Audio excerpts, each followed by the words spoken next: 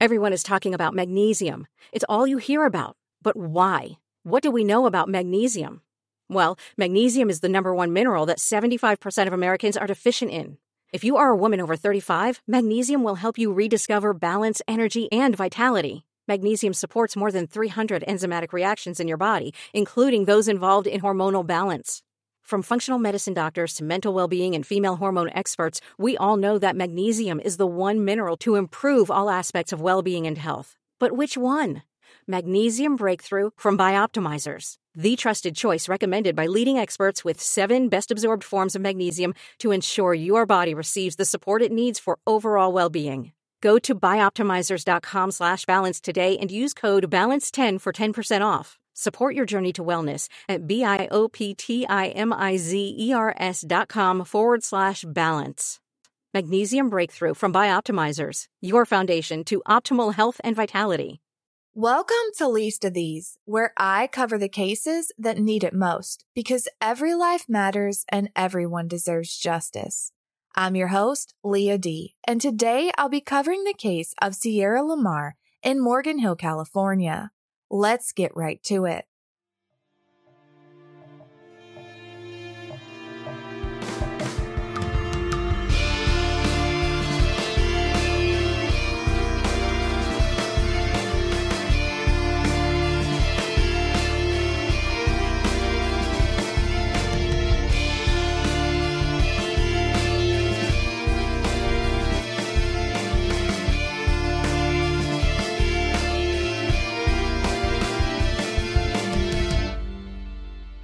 Sierra Mae LaMar was born on October 19, 1996 in Fremont, California.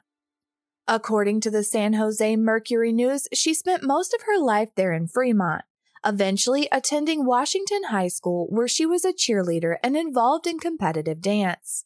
She had a ton of friends, and her friends recalled that Sierra had a unique ability of making everyone around her laugh.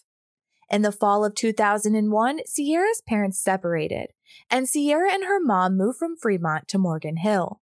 While Morgan Hill was only roughly an hour south of Fremont, it was a world away.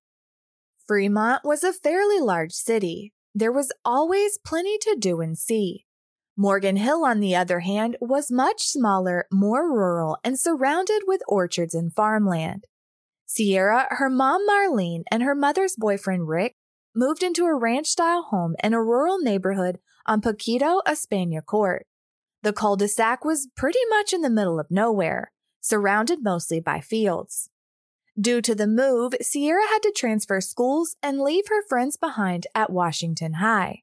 Having just completed her freshman year, this wasn't exactly something she was very happy about. Those teenage years are tough, and starting over at a new high school was intimidating. But it didn't take long before Sierra started making new friends. However, she still missed her old school in Fremont. Despite the distance, Sierra remained close to her old friends as she began her sophomore year at her new school.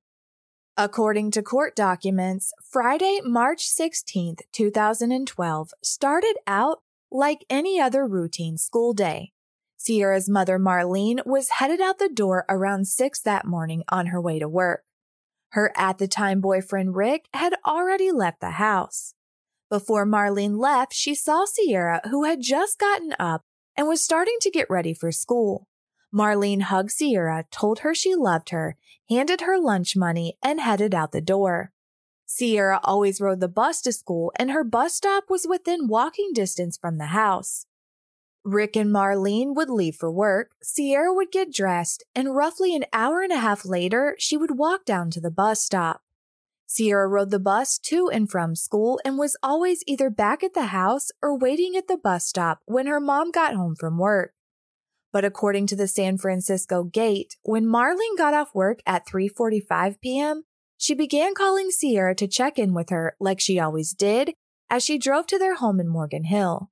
But Sierra didn't answer, and when she got home, she wasn't there.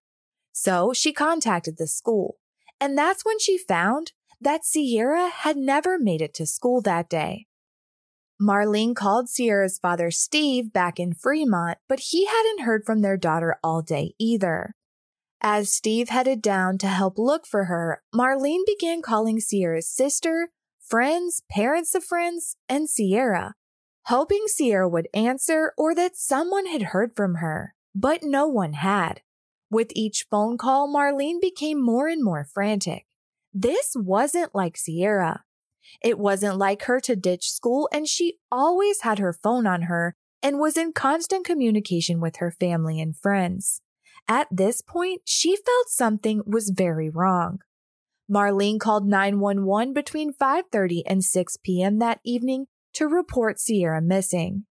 Initially, police thought it was possible Sierra had simply gone off on her own accord. Maybe she was upset due to the huge changes in her life, her parents separating, the big move, and maybe she was just with a friend and she'd come back home. I mean, it happens all the time, and there was no disturbance at the house. There was nothing to indicate at that point that there was any foul play. Officers responded to Sierra's home the evening of the 16th, but an official missing persons report was not taken. However, as the hours ticked on with still no word from her, the police began to take her disappearance more seriously. The following morning, March 17th, Sierra LaMar was officially entered into the system as a missing person. Officers searched the area around her home and began interviewing all of her friends. One of her friends told detectives that Sierra actually had mentioned running away before. She was struggling with the move and wanted to be back with her old friends. While everyone was hopeful that this was the case, not all of her friends and certainly not her family bought it, because in the unlikely scenario that Sierra had simply walked away, she wouldn't have shut down communication with everyone she knew and loved. And besides, she was a 15-year-old girl. She liked posting on social media, especially Facebook and Twitter. But her social media had gone dark. Sierra's last post was around 7 a.m. on the morning of the 16th. She posted a selfie after she had gotten dressed for school. In the photo, she was wearing a black San Jose Sharks sweatshirt. This was extremely important because Marlene wasn't sure what Sierra had been wearing at the time she disappeared. When she had left that morning, Sierra was just waking up and at the time still in her pajamas. She hadn't yet got dressed for school. But in the selfie, Sierra had her makeup on, her hair done, and was dressed as if she was ready to head out the door. In the photo, Sierra was smiling. She appeared happy, and it didn't seem like the photo one would take if they were planning on running away. Detectives also discovered that a few minutes after snapping the selfie at 7:11 a.m., Sierra was texting back and forth with a classmate, and the two of them made plans to meet up at school before class to compare homework and share some makeup. Now, Sierra normally left the house by 7:15 a.m. and walked about a half a mile from her door to the bus stop. And this wasn't a bus stop like you're thinking. There was no bench, no marker, no group of kids waiting together. It was practically in the middle of nowhere, at the intersection of Doherty and Palm Avenue, right outside the cul-de-sac where they lived. Sierra was the only student who got on and off the bus at that stop. The bus typically arrived to pick her up by 7:24 a.m., but on the morning of the 16th, Sierra wasn't waiting at the bus stop when it got there. Investigators took a look at the surveillance video from inside and outside the bus that morning, hoping to maybe catch a glimpse of her or anyone who might have been at the bus stop. But Sierra nor anyone else was seen. The bus stop was completely empty. At this point, investigators suspected it was likely that Sierra had been abducted.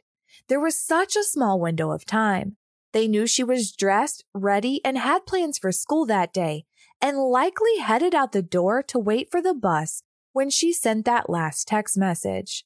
Again, that last message was sent at 7:11, and by 7:24, she had vanished. Police launched a wide-scale search around the home.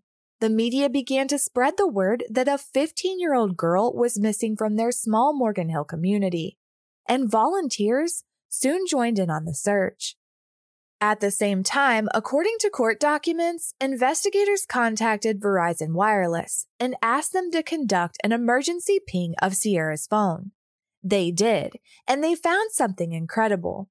At 3:45 a.m. that Saturday morning, her phone started turning on for quick intervals.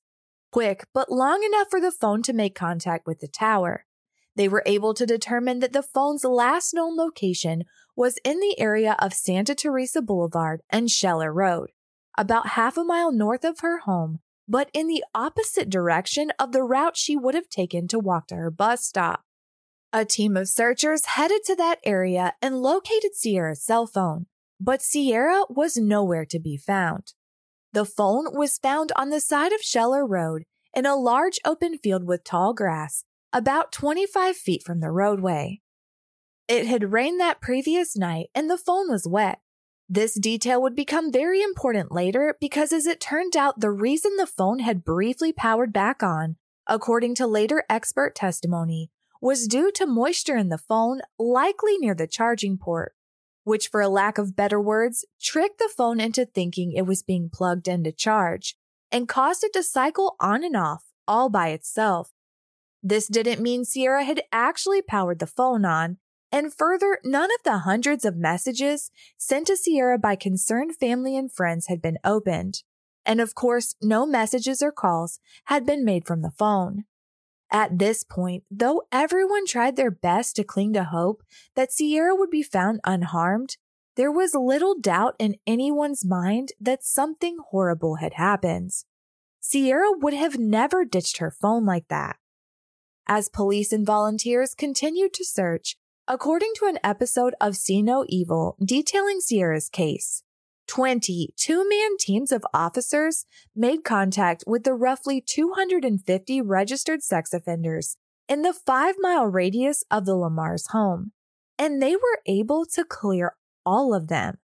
At the same time, Sierra's father, Steve LaMar, contacted detectives and voluntarily told them that he himself was a registered sex offender and had been convicted in 2009 of lewd and lascivious acts with a child under 14 years of age, for which he served about a year in jail.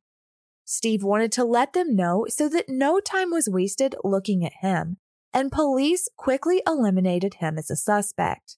It was confirmed that he was at work at the time Sierra disappeared. News of Steve's prior conviction would soon hit the media, and once again, Steve came out and made a public statement, admitting that he was a registered sex offender and had disclosed this to the police immediately. He went on to say, "I understand the stigma associated with this in my background, and I assure everyone it is not connected in any way to my daughter's disappearance. I ask that you please not shift the focus away from the investigation and from finding Sierra. I also ask that you please not let my past shape your opinion of Sierra or anyone in our family. Please understand I am a dad, and I want nothing more than to find my missing daughter." And it seemed to have worked, with the police also stating that he wasn't being considered as a suspect. The focus seemed to shift back to where it needed to be, and that was on Sierra. The following day, Sunday, March 18th, the search continued, and it wasn't long before they found something else. According to the Gilroy Dispatch, at around 1 p.m., Sierra's black, Juicy brand bag and pink purse were found in a rural area about a mile from where her phone had been located and only 2 miles from her house. The bag and purse were hidden behind some bushes near a building, one of 3 on the property that were all being used at the time for storage. All of the things Sierra would have taken to school that day were found either in the bag or purse, including her textbooks and notebooks, her makeup, house keys, asthma inhaler, and the lunch money her mom had given her the morning she disappeared. And inside the black bag, investigators found the same San Jose Sharks sweatshirt Sierra had been wearing when she snapped that last selfie, a pair of jeans, a pair of shoes, socks, underwear, and a bra. According to court documents, the clothing had been neatly folded and placed inside the bag. While it was all neatly folded, the clothing had what appeared to be dirt and debris on it. It was swabbed for DNA, and while investigators waited on results, they called in an expert in the form of a botanist to examine the dirt and debris. The botanist determined that there was a distinctive form of lichen found on her clothing. According to Live Science, lichens are actually two organisms, usually one species of fungus and 1 to 2 species of algae that function as a single stable unit. Worldwide, there are about 17,000 different species, but the specific type that was found on Sierra's clothing was common to the area from which she vanished, but only found near bodies of water. In addition to the lichen, the botanist identified a type of seed that was also only found near aquatic environments. And there was one more thing. According to later court testimony, the back of the pants and the shark sweatshirt were covered with dirt in a pattern that suggested someone had dragged Sierra by her feet with her back on the ground. And further, among the dirt, investigators also found small glass beads mixed in. These glass beads are the kind used to create reflective markings for roads. The beads are applied over the paint on roadway markings to make them more reflective and visible at night. Investigators theorized that the presence of those tiny glass beads further suggested that Sierra had been abducted on her short walk from her home to her bus stop. As investigators waited on DNA results from her clothing to come back, the lichen and seeds found suggested that after she had been abducted, she had been taken near a body of water. So the Santa Clara County Sheriff's Office called in every resource and every piece of equipment they could find to search every body of water in the vicinity to try and locate Sierra. As the Sheriff's Office called in dog teams, the FBI, and just about anybody they could to search, Sierra's family held vigils, still holding onto a shred of hope that somehow, some way, Sierra was still alive and they'd be able to bring her home. The communities of both Fremont, Morgan Hill, and the surrounding areas came together to support Sierra's family and join in on the search. Sierra LaMar quickly became known as everyone's daughter because she was. She was a 15-year-old girl who hugged her mom, grabbed her lunch money before heading off to catch the bus to school like so many other teenagers that very same morning. Only Sierra never made it to her bus stop, a bus stop that was only a half a mile and less than a 10-minute walk away. How could something like this happen in the small picturesque community of Morgan Hill? Who would have taken her? It was such a small window of time. Did Sierra know her abductor or had someone been watching? On March 28, 2012, the DNA results were in. Not only was it revealed that semen was present on Sierra's jeans, investigators had a name and a match. The DNA belonged to 21-year-old Anselin Garcia Torres.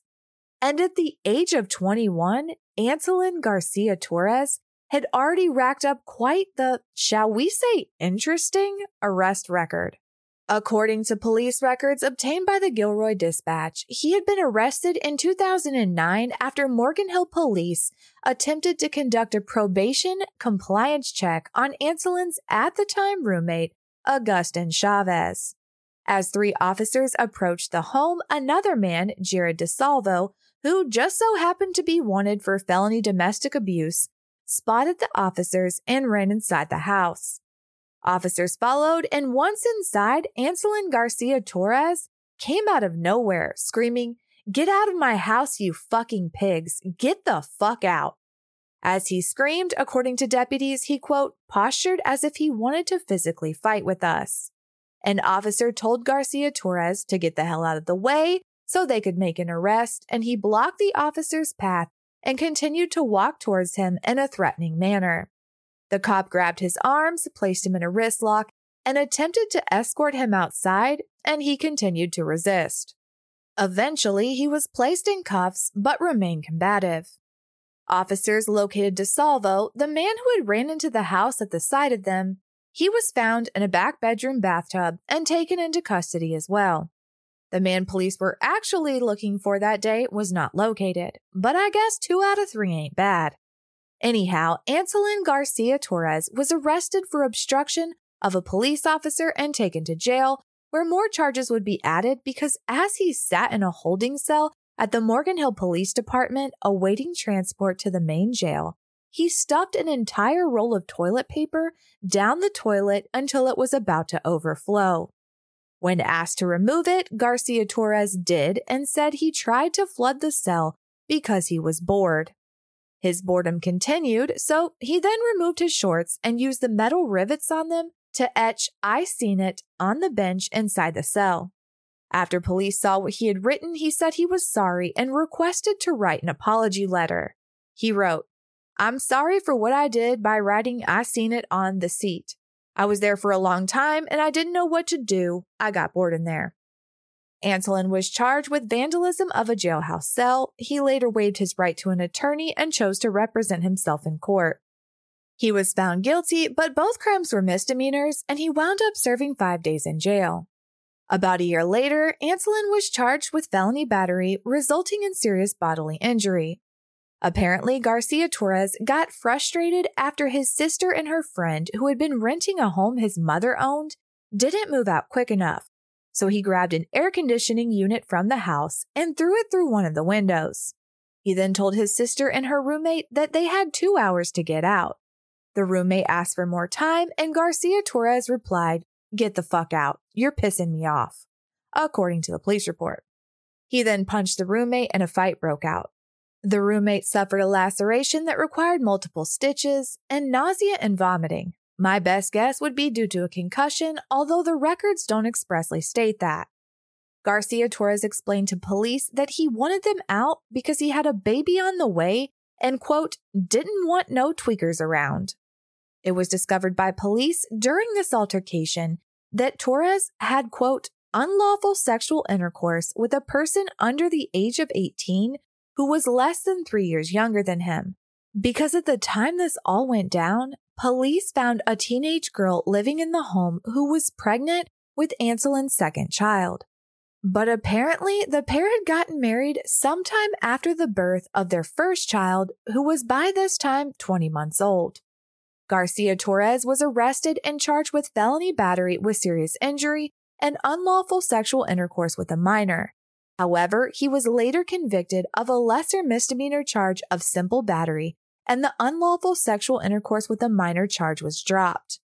But according to police reports, since Garcia Torres was initially charged with felonies, his DNA was taken because of this arrest and entered into CODIS, which of course is how they were able to make the match. While police might have been somewhat familiar with Antolin Garcia Torres, his name was new in relation to Sierra LaMar's disappearance, but he quickly became the prime suspect, although they didn't just run out and make an arrest.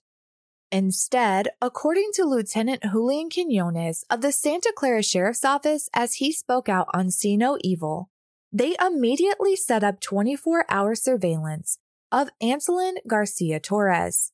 A tracker was placed on his vehicle, his phone was tapped, and 2 officers posing as a couple actually moved into an RV in the same Maple Leaf RV park Garcia Torres was currently living in, so they could have eyes and ears on him at all times. If this dude blinked, it was noted by police, all in hopes that if he was still holding Sierra somewhere, he would lead them to her.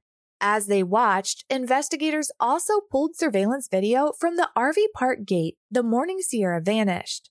At first, it seemed the surveillance actually ruled Antolin out because it showed him leaving the RV park in his red 1998 Volkswagen Jetta with a black hood at 8 o'clock a.m.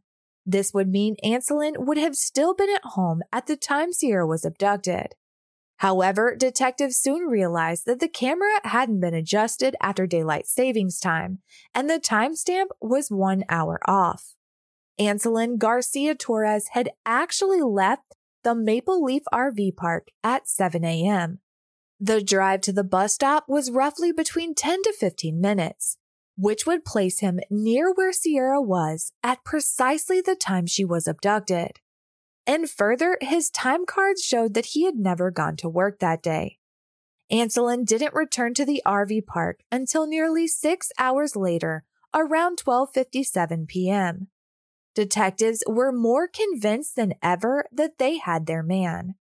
For 6 days, they quietly watched and followed Anselin, hoping he would return to the scene, but he never did. That's when they decided it was time to pay him a visit to see if they could ruffle his feathers a little bit. Investigators went to his home in the Maple Leaf RV park, and from the jump, Anselin was cocky and rude. When asked if he had any relationship with 15-year-old Sierra, he responded, "I doubt it. Why?" "I doubt it? What the hell kind of answer was that?" He went on to claim that the first time he had seen her was on the news when she was reported missing. Detectives said nothing about the DNA or how his name had been brought up in relation to a missing teen in the first place, and apparently he didn't question it too deeply. But at this point, they didn't press him. They had what they came for. Garcia Torres had denied ever coming into contact with Sierra. So then how in the hell was his DNA found on her clothing? For 3 more days, investigators watched, but Anselin just carried on as usual. Detectives decided they couldn't wait any longer, so they brought him in for a formal interview. During the interview, he told them that he had left the Maple Leaf RV park at around 7 a.m. the morning of March 16th, went by Live Oak, and then turned down on Palm Avenue. He had just put himself at the crime scene at the exact moment Sierra LaMar had been abducted, just as detectives theorized. Garcia Torres then went on to claim that he had gone fishing and then went by the Bank of America to cash a check. He denied any involvement in Sierra's disappearance, and when asked if there was any reason his DNA would be found on Sierra's clothing, the story he chose to tell made about as much sense as a screen door on a submarine, but I had to listen to it, and now so do you. He kicked things off by saying, "I mean, it's kind of embarrassing, but I do masturbate in my car." He went on to explain that he enjoys masturbating in his car and always keeps napkins handy, so he doesn't have to get anything on him. So he just cleans himself up with the napkins and tosses them out the window. I mean, we're just out here throwing semen out the window. That napkin must have caught a ride on a tumbleweed and somehow made contact with Sierra, a teenage girl he didn't know and had never met. As you can imagine, investigators didn't buy it. And while Garcia Torres sat in the interview room and told this fantastical tale, they served a search warrant on his home and seized his vehicle. As evidence seized from the home and Garcia Torres' vehicle was being processed, police went to the Bank of America and were able to verify that he had gone to the bank the day Sierra LaMar vanished at around 12:53 p.m., just prior to returning home, and he had cashed his check just as he said he did. He was captured on surveillance at the bank wearing a dark t-shirt and boots. And the camera captured something else. The bottom of his pants appeared to be darker than the top, as if the bottom of his pants were soaking wet. Were they wet from fishing, or had he been near the same body of water it appeared Sierra LaMar had? Investigators also knew that Garcia Torres was employed at a local Safeway supermarket, and that got them to thinking. You see, a couple of years prior, there were 3 attempted abductions at 2 separate Safeways in Morgan Hill. Anselin Garcia Torres had worked at one of the Safeways even back then, and those cases were all still unsolved. Police pulled up the composite sketch of the suspect, and it had a striking resemblance to none other than Anselin Garcia Torres. According to NBC, all incidents happened over a 2-week period in March of 2009. 3 women were all attacked in the parking lot of the Safeway at night. The attacker entered their vehicles and attempted to abduct them. None of the women knew their attacker, and the attacks seemed to be completely random. During one of the incidents, the victim was tased with a stun gun. According to her, she felt as if she had been tased about 5 times. She managed to get away and her attacker dropped the weapon.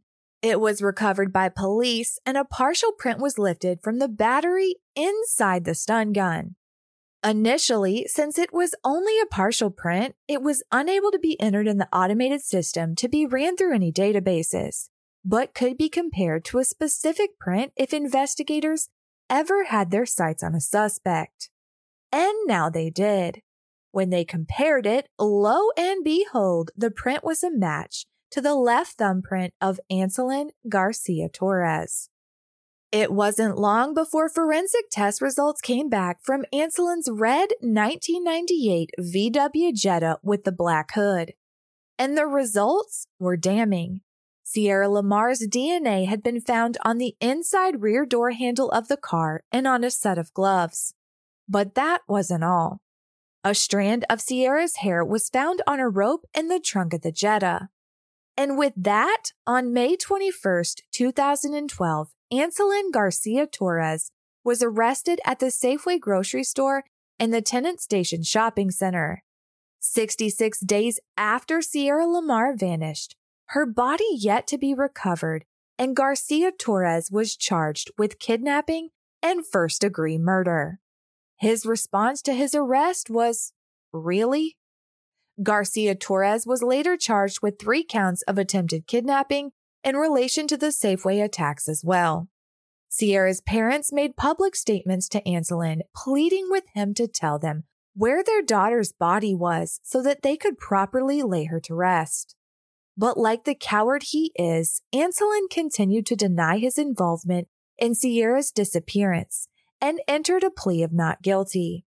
As he sat in jail awaiting trial, Sierra's family and many volunteers, including Mark Class, founder of Class Kids, searched for Sierra for 3 long years. According to search organizers, the search for Sierra was the longest continuous search in U.S. history. Volunteers conducted more than 1,130 searches in a 15-mile radius from the site of Sierra's home, for a combined 50,000 man-hours of search time. On March 14, 2015, Sierra's family and many of those volunteers gathered for one final search after they made the decision based on expert advice to stop leading a search every week as they had done for those 3 years. But that didn't mean they were giving up. And if a new lead came in or a new location, they were going to be right back out there searching. Sierra's mother, Marlene LaMar, told ABC 7 News, "Just because weekly searches are temporarily suspended, we will never give up the mission to find Sierra LaMar."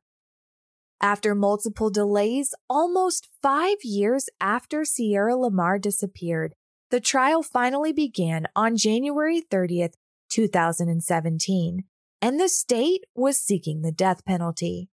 Prosecutor David Boyd started his opening statement out saying, "Sierra LaMar is dead, and that man killed her," as he gestured toward Anselin Garcia Torres.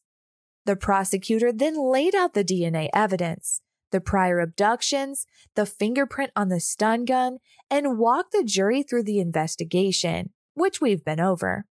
There were over 100 witnesses, many of them forensic experts who painstakingly explained everything in detail, and how they not only believed that Sierra LaMar was no longer alive, but that Anselin Garcia Torres had murdered her. Many of Sierra's family members and friends testified that she was happy despite the challenges of her parents' separation and that she would have never willingly left. The defense attempted to poke holes in every piece of evidence the prosecution presented, like the fact that none of the 3 kidnapping victims were able to pick Garcia Torres out of a lineup. They suggested it was possible Sierra's hair found on the rope in Garcia Torres's trunk could have been due to contamination by crime scene investigators or even planted by police, and that it was possible Sierra had turned her phone on and off repeatedly from the middle of the field after she had gone missing. Their theory was that Sierra was unhappy with her life in Morgan Hill, so she just walked away from everything and everyone she knew and loved. And this theory centered around a note that had been found in Sierra's Spanish notebook shortly after her disappearance. The note had been found by a student who turned it over to administrators at the school. What student? School administrators couldn't recall. The note read, "I hate my life. Whoever sees this, I will be in San Francisco by 3/16/12. The defense claimed this was proof that Sierra had left on her own. However, when it was time for cross-examination, handwriting analyst John Burt testified that the handwriting didn't match Sierra's, and that she, quote, probably did not write this note. And since handwriting analysis isn't an exact science, probably is about as certain as you're going to get an expert to testify to. That little 2-line note referencing running away was the only note jotted down in the notebook that wasn't school related. And further, Sierra's Spanish teacher testified that she didn't monitor which students took which notebooks from the stack kept in class, meaning any of the students could have had access to the notebook. And the first day back following Sierra's disappearance, she was out of the classroom and there was a substitute teacher filling in. There was no way to know who had written the note or when. The prosecution completely dismissed the note as nothing more than a cruel joke, and they were able to all but destroy Garcia Torres's defense. It didn't make a lick of sense. I mean, to buy into it, you'd have to believe investigators picked this guy randomly and decided to frame him for an abduction that they claim never happened. The trial lasted 4 months, but it only took the jury about 10 hours to find Anselin Garcia Torres guilty on all counts. On May 9, 2017, Garcia Torres was found guilty of first-degree murder and 3 counts of kidnapping, and he was facing the death penalty. A week after the verdict was read, everyone was back in the courtroom for the penalty phase. The prosecution drove home the fact that Garcia Torres deserved no mercy because he had shown none to Sierra LaMar and still refused to show mercy towards her family, refusing to reveal the location of Sierra's body. The defense attempted to gain sympathy by bringing up a tumultuous family history, stating that Garcia Torres witnessed his alcoholic father abusing his mother while growing up, and that as a child he was exposed to toxic pesticides. On June 5, 2017, the jury delivered its final verdict, choosing to spare Anselin Garcia Torres the death penalty, and instead he was sentenced to life in prison without the possibility of parole. Members of Sierra LaMar's family chose to address Garcia Torres from the witness box so that they could look him in the face as they spoke. Her mother, Marlene, stated, "I find it incomprehensible to commit a heinous violent crime. You caused great pain to our family and yours. You have robbed Sierra of what God had planned for her. You can choose to make a choice and repent and tell us where she is. I think about her all of the time and what's been taken from me as a mother." Anselin Garcia Torres will remain behind bars for the rest of his life. To this day, the body of Sierra LaMar has never been found, but her family and the community continue to search. Sierra Mae LaMar was 15 years old with her whole life ahead of her. She loved all things hair and makeup, her cat named Chester, and her red high-top Converse sneakers. It's been over 10 years since Sierra was taken away, but she has never been forgotten. Once a year, her friends, who were just young teens themselves when Sierra vanished, get together to remember their friend. The one with the bright smile who had a unique way of making everyone around her laugh. If you have any information about Sierra's case, contact the Santa Clara County Sheriff's Office tip line at 1-408-808-4431 or your local FBI office. As always, you can find more information on this case on my Instagram at least_of these or my Facebook at least of these podcast. I'll be bringing you an all-new episode next Thursday. Make sure you hit that subscribe button if you haven't already so you don't miss it. You can finally get all your episodes ad-free just the way you like them for just $2 a month. And as a member of Patreon, you'll be the first to be notified when new tiers will be launched with exclusive episodes and a few bonus surprises. Head on over to patreon.com/leastofthese to support the show today. Thank you for listening. Thank you for caring. If you know something, say something. And until next time, be good to each other.